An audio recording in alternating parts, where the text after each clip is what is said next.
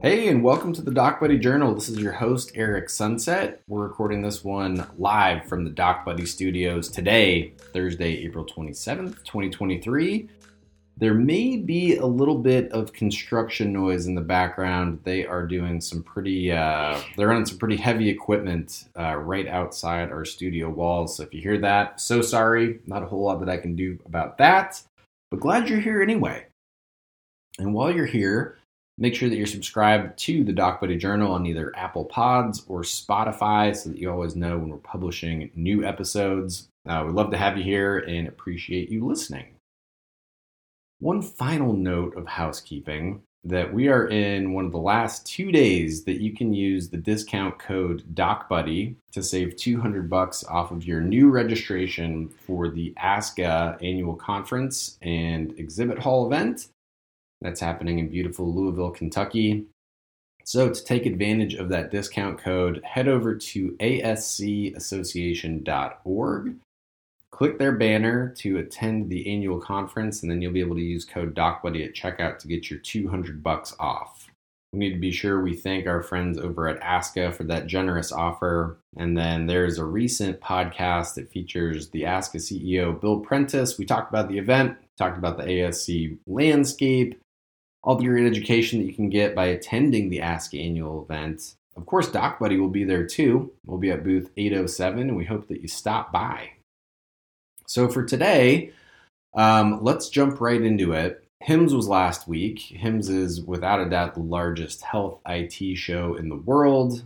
The event was in Chicago. Unfortunately, wasn't able to make it this time, so I've been living kind of vicariously through all of the headlines and all the social media around HIMSS. Looked like a great time as always. And I think I'm batting about 700 on the last decade of HIMSS shows. So it's something that I usually go to, but didn't get a chance to this time around. It just didn't line up with schedules. Being based in Miami and then having to head to Chicago for the full week of festivities. But there was a ton of news that came out of this HIMSS, and I'm sure you've seen some of it. But I really wanted to break down some of the headlines that caught my eye and give you our take on it through the lens of provider workflow, eliminating burnout, and just being sure that healthcare technology is on the right track. And unless you've been living under a rock, you probably would have seen just an onslaught of headlines about AI in healthcare, ChatGPT in healthcare. So if you are living under that rock and you missed it, I think the biggest piece of news to come out of HIMSS, at least from my perspective, is that both Epic and eClinicalWorks, these are both electronic health record vendors, Epic playing more on the acute care side, that they do have software and solutions for office-based practices.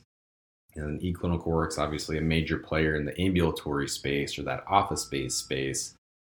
They announced separately, but they did both announce that they are integrating ChatGPT into their softwares. And we have talked at length about just what this means for providers, for their patients. And while it's exciting and we like to see adoption of new technology, we've got to be sure that we aren't getting out in front over our skis. So there's a lot of promises being made. And this isn't pointed at Epic or eClinicalWorks, but just many promises being made in general by the industry about what something like ChatGPT, other generative AI products, or AI in air quotes, and that is a hill I will die on. AI is something of a misnomer because these tools don't actually know anything. They're great at predicting things, but they don't actually know anything. But there's many promises being made around how this will drive efficiency for providers. But I'm not so sure this is the panacea that it's being made out to be. Have you ever used ChatGPT, dear listener? Go ahead, jump into it, go to openai.com, and there's no affiliation there. There isn't any referral code that I'm going to give you, but go check out ChatGPT if you haven't already on OpenAI and start asking it to generate some prompts for you. Have it generate something, and then maybe ask it something that's a little bit divisive or polarizing. And obviously in the US, politics is a very divided and very polarized sphere. So if you are asking it a question that aligns with what the creator of ChatGPT, which is OpenAI, feels is reasonable to respond to, it will. Then ask it the opposite. Ask it about potential presidential candidates and see what it says. So I'm bringing that into the discussion not to rile anybody up or ruffle any feathers, but one of the things you have to be careful with putting a product either like ChatGPT itself or another generative large language model into your software, is it unbiased? Is it going to give you just the facts, Jack? Or is there going to be some sort of skew that's built into it? And I think that the voices of reason in the industry are calling for caution, and they're doing the right thing by doing so. We're charging ahead with the adoption of new technology into health IT products that have existed for a long time, and that's good. But the question in the back of my mind, both as somebody that works in health IT and as a patient and as a consumer of healthcare, my family is a consumer of healthcare as well, obviously we all are, who is going to be monitoring the outputs?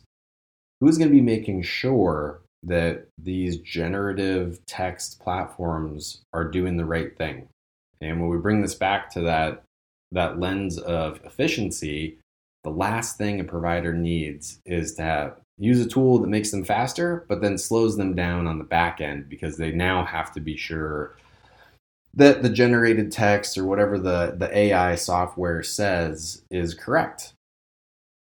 And I'm not a lawyer, but I sometimes play one on TV. I cannot imagine the liability and compliance exposure that as a healthcare organization using a third-party product like this in your electronic health record software opens up for you.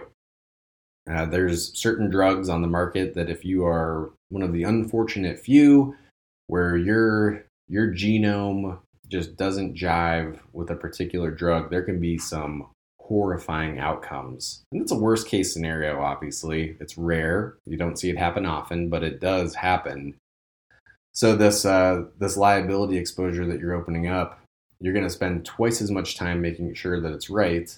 I would imagine, or that's what your legal team and your insurance carrier will hope that you're doing, but you may be faster generating data for an electronic health record, but I think you're going to be bogged down ensuring that it is correct and actual. So we've talked a lot about AI in healthcare in the last couple of weeks of the show. So we'll pivot a little bit. I think we're going to be talking about it quite a bit more, both as we see advances in the actual tech and as we look at adoption and seeing what it actually does for provider workflows. That's good. Again, I'm not the old man yelling at the sky or yelling at the cloud saying, don't do that. That's not the right thing. I think it probably is the right thing, but it needs oversight. Let's not jump the shark with it. Another panel that HIMSS hosted was around cybersecurity. I'm going to poke a little fun at this. It's meant to be tongue-in-cheek because it's true. But the headline was, cybersecurity is now an imperative. And I'll read just a quick excerpt from the discussion description. To drive home how important cybersecurity has become, Sunny Sapra, SVP and Chief Information Officer at Samaritan Health Services, said that CISOs, Chief Information Security Officers, should have a seat at the executive table. Quote, anything we do has to have the CISO at the table because everything you do has to have a security assessment. Man, I hope so. I sure hope so. Medical records that get compromised or are used as blackmail for health systems, those are worth a lot of money. And you got to hope that somebody is paying attention and steering the ship in a security sense. But cybersecurity is now an imperative. And I hope it's been an imperative for the last 25 or 30 years as we've seen the internet really creep into all aspects of our life. Obviously, the internet at its core is just other people's computers. Or if we're talking about the cloud is just other people's computers, whether they're on-site or off-site. And this gives you tremendous capability to share information, as we all know, but it also opens up avenues for bad actors to access your information where they shouldn't be able to access it at all, or hopefully even know of its existence, right? So that cybersecurity is now an imperative. Yeah, it better be. I really hope so. All right. So maybe not quite as tongue-in-cheek as we were hoping. It is a valid point. It is an imperative. I hope it's been an imperative for all the health systems that have my business and have my family's business and your business too. Obviously, as a healthcare consumer, you're almost spoiled for choice with all the places that you can receive care. And then trying to pivot here a little bit, there was another session that was titled "Trying to Disrupt the Status Quo for EHRs." And we have talked at length about that and all of the shortcomings that EHRs are and will be for physicians unless somebody does something. And obviously, DocBuddy is somebody doing something. We're doing something big for providers in their workflow. We're removing the tether from their computers, from their desktop mice or mouses. How would you say that? We obviously give providers back more time for life by giving them a documentation tool that is effective, fast, and integrated with their EHR or with their surgery center platform, or you name it. But Holly Urban, VP of Clinical Product Design at Clinicomp, was asked, what is the primary message that your company is trying to get through to the healthcare provider organization, health IT leaders on the exhibit floor at HIMSS? Well, her response was, our primary message is that it's time to disrupt the status quo for EHRs. It's time for meaningful change in how users, especially clinicians, interact with EHRs to reduce the burden EHRs have caused. At the heart of an innovative EHR needs to be a human-centered design, resulting in systems that are patient-centric, workflow-oriented, user-aware, and intuitive to use. That is an incredibly tall order to fulfill. When you look at the reason that EHRs exist at the scale that they do in the first place, it's not because there weren't options prior to the HITECH Act. You think way back in time on that health IT timeline, Eclipsis, MISIS, among many others that have existed for the entirety of health IT as a thought, as a concept. There were options for providers before meaningful use was enacted. And that's obviously stemming from the ARRA 2009, which included the HITECH Act. It's not that providers didn't have a choice to go electronic prior to that, but with the advent of meaningful use, they were then forced to. Unless you are not treating a Medicare patient population, if you are exempt from any quality measures, or if you just don't care about what has become the macro MIPS penalty for non-compliant use, for lack of a better term, you have got to be capturing a slew of information in your EHR. And unfortunately, this stems right back to burnout, like we've said 100 times before, because so much patient information needs to be collected. And when you think about software design, UX, user experience, that is, what's a good way to collect all these 25, 50, 75, 100 different data points in a way that doesn't bog down a workflow? Well, yeah, you can have your MA, you can have your scribe be jotting all of this information down into your EHR. But ultimately, you end up with a cascade of windows, a cascade of pick lists, a waterfall of different fields that have to be populated so that you can hit those first, what were meaningful use metrics, and now the macro MIPS metrics or various other quality reporting initiatives in which you're participating. And by the way, we're going to hold aside the Medicaid. This is going to bring you guys way back. The Medicaid adopt, use, or implement a certified EHR. Obviously, that's a little bit different beast. Now subject to different quality metrics than just simply buying or owning a certified EHR technology. But from my vantage point, you're going to be left with something that is maybe a little bit more slick to use. Maybe it runs off of an iPad instead of a desktop, which is helpful, undoubtedly so. But unless you're really solving the physician workflow, and right now physicians are unhappy and they have a right to be, that they are simply a data generator. They're spending less time treating patients. And this is straight from the horse's mouth. This is how providers feel. This isn't Eric imposing an opinion on the state of physician workflow to you. They feel like they're spending less time with patients than ever before. Every year that passes, they're spending less. They're more burned out. They're less happy with their job. But you really need to address physician workflow, like with what we're doing at DocBuddy. no matter how slick an EHR UI is, no matter how slick the flows that are built into that EHR will be, if you're not addressing what the physician actually does, you're still burning them out. They are so much more than data collectors, data aggregators, data generators. And I just think it's a tall order because a certified EHR has to check all of the boxes and all of the guidelines that CMS lays out for what constitutes a certified software. You then have to prove that you're certified via testing. So all that to say, with the amount of data that you have to collect to participate in these quality programs like Macro MIPS, you're stuck with what ends up being just a beast of a tool, a beast of a software. And there's some good ones and there's some bad ones. Some are much better than others, obviously. But even the best EHR is something that a physician doesn't want to use, doesn't feel like they should have to use, and is instead being made to buy them, being made to use them, or you get less reimbursement. It's a brutal cycle. We're not going to go into depth on this headline or on this HIMSS topic, this HIMSS session, but it did catch my eye. We've talked ad nauseum maybe about physician burnout. What about patient burnout? Patient burnout is a silent public health crisis, according to Grace Cordovano, patient advocate and CEO of Enlightening Results. And this is very interesting. She is on the record as saying that the manual outdated workflows for patients, the paper on clipboards, the fax machines, the scanners, the CDs, the phone calls, and trying to navigate the menus that have 10 different variations only to land in a voicemail box that's never returned, getting put on hold for 45 minutes, 2 hours, 3 hours to get a call back when you can't talk because you don't have privacy in your workspace. All of these things are barriers to care the people that you serve need. Salient points. It is frustrating to be a medical services consumer in 2023, and it doesn't seem like it's going to get any better. We've talked about physician burnout causing early retirement and keeping people out of the profession.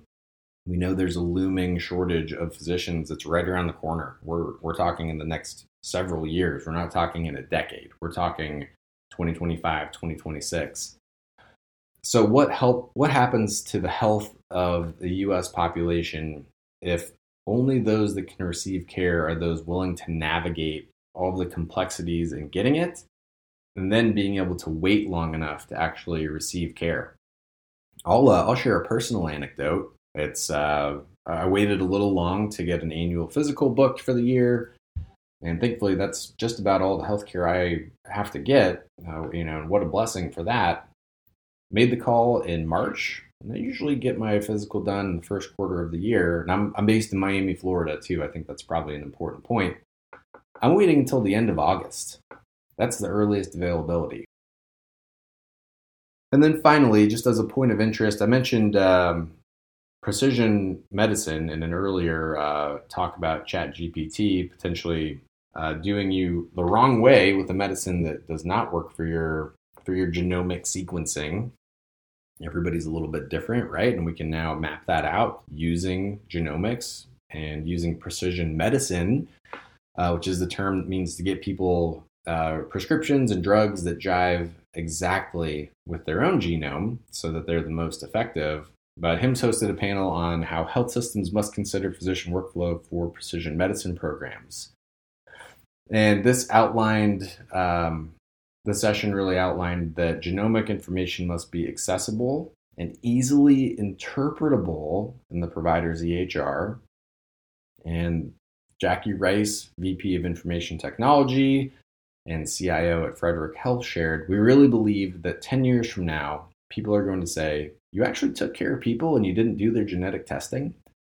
We're going to do lab testing, imaging, and your genetic testing. We're going to treat you for what you really need to be treated for and find the right medication quicker and the right diagnosis quicker so you can get that treatment quicker."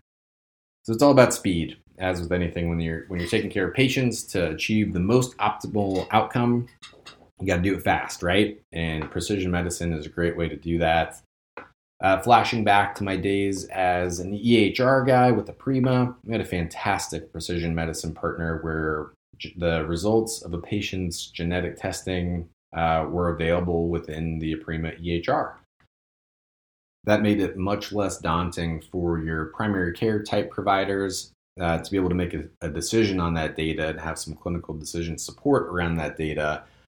And the reason that I say that is that unless you're in a specialty where genomics really play an important role, like something like oncology or OBGYN, where you're in it, where you're considering genetic information for your patient, or in the case of the OBGYN, for the mom and baby's genetic information, you're not really having to deal with that. And I'm not seeing that personally, that I haven't been asked to run my genome, I don't think ever. And I'd be curious to hear if you have too. But giving providers that extra tool in their toolbox right there in their EHR, that makes the most sense. And I think that addresses workflow in general as well. If there's something that you need in the EHR, that big, robust software that contains all the information that you would ever need, if you have to go to one more window, you're in your EHR, you got to open up your Chrome browser. If you're a Mac person, your Safari. If you're a Microsoft guy or gal, pop open your Edge, which I think you're probably using Chrome if you're on a Windows machine anyway. But you have to consider the workflow to get the best possible outcome, because one more step, one more place to go for information isn't really a meaningful way to get anything done. It's just not. So there you have it. There's the top 3 or 4 headlines coming out of HIMSS 23. Obviously, AI and ChatGPT in particular dominated the airwaves and the sessions. And from what I understand, the chatter on the show floor. Obviously, cybersecurity, always worth mentioning, always worth talking about. EHRs, still the biggest pain point in the industry. Precision medicine, very cool. Patient burnout being a silent public health crisis, and the implications for patients as we go into a world where we're looking at, or will be looking at, an outright shortage of physicians. And I'll wrap up with just a moment of levity here. So like I said, we're recording this episode on Thursday, the 27th. I got an email from Medscape, and I love Medscape. Great spot to get all kinds of medical information and healthcare information, and it's a monster. That's actually one of the most lucrative medical websites out there. Their founder has done very well by creating Medscape and continuing to grow it. But got a headline in the mail Wednesday night, and if you're subscribed to Medscape, I bet you did too. The Trending Now article is labeled, "How Safe is the Blackout Rage Gallon Drinking Trend?" And this is way off topic for the Doc Buddy Journal, but I'm still kind of getting a kick out of it just reading it to you here right now. If you're not familiar with the Blackout Rage Gallon, this is where primarily college students will pour out some amount of a gallon of water, add their alcohol of choice, their flavoring of choice, potentially even adding stimulants like caffeine or others to them, and essentially having a huge drinking night, undoubtedly unsafe. So how safe is the Blackout Rage Gallon drinking trend? It's not safe at all. And there's a serious issue in the U.S., particularly with our young folks, with binge drinking. This appears to be a way, the Rage Gallon appears to be a way that you ensure you're having a binge drinking episode. But what a silly headline. I don't know, maybe it's just me. You can rate me in the comments on this one if I'm off base. But how safe is drinking a gallon of liquor mixed with stimulants? Not at all. Why is that even a discussion? And certainly don't mean to make light of the underlying issue here, the underlying causes and effects. That's not funny. But that headline was a little silly. So let's tie it up. Let's wrap this one up. Keep in mind, as usual, that if you're a provider and you haven't already seen how DocBuddy removes the pain and cost from your legacy, outdated, your paper workflows. Did you know you can get a free 15-day trial of DocBuddy? All you have to do is go to docbuddy.com, fill out the form on our Contact Us page. We'll get you set up. It takes all of about 10 minutes to get you trained on DocBuddy, so vastly different for my EHR users out there. We're not talking days or hours, we're talking minutes to get you up and running on DocBuddy. You get to experience a fully featured trial for longer than 2 weeks. We know you're going to love it. We hope to see you soon. And on behalf of the entire DocBuddy team, I'm your host, Eric. Thank you for listening, and we'll talk to you again next week. Take care.